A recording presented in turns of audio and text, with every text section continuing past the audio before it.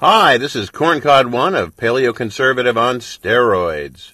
Of course, lots of things in the news. 5 weeks, 5 weekends all together of giant protests in Paris. They say this one was a little bit less well attended than the others, but how many weeks can you have giant protests? This movement isn't fading. This movement isn't going away. It may get transmogrified into something else.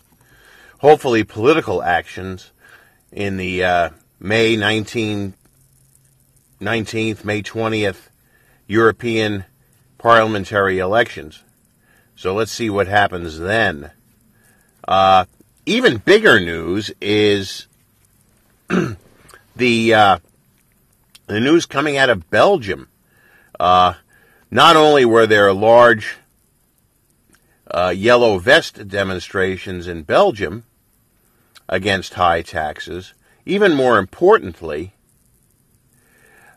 there was a major negative reaction on the part of the public against the UN Migration Pact. Now, many of you who don't follow these things very, very close would probably say, my gosh, why are people getting rebellious in Belgium? Probably the center, obviously, of the New World Order in Brussels. As head of the EU, Brussels is headquartered in, the EU is headquartered in Brussels, and, it's full of internationalists. But, Belgium has been a center for various forms of nationalism now since the late 80s, early 90s. With the separatist but nationalist Vlaams-Blok, now known as Vlaams-Belang, where for a long time there, the center-right and the center-left would have to gang together to keep the Vlaams-Blok from becoming the head of the Belgian government. This is back in the 90s. So there's always been some sort of nationalist pressure.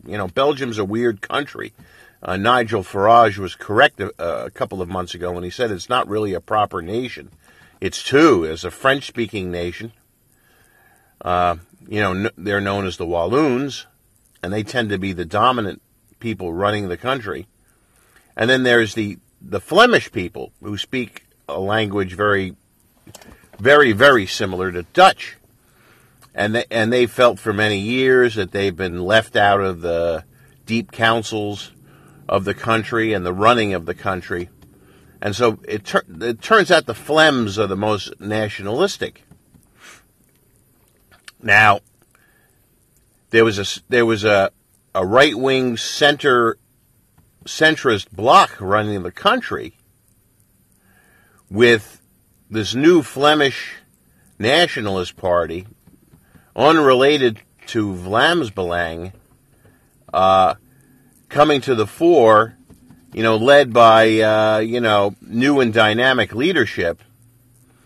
And so this past weekend, there were giant demonstrations with thousands of people and hundreds of arrests because they were demonstrating right near the EU against the UN Migration Pact.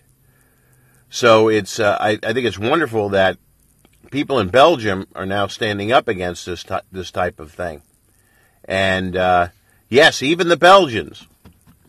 You would tend to think that somebody like Guy Verhofstadt would be the poster boy for Belgian politics. But as usual, the situation is a little bit more complex than that.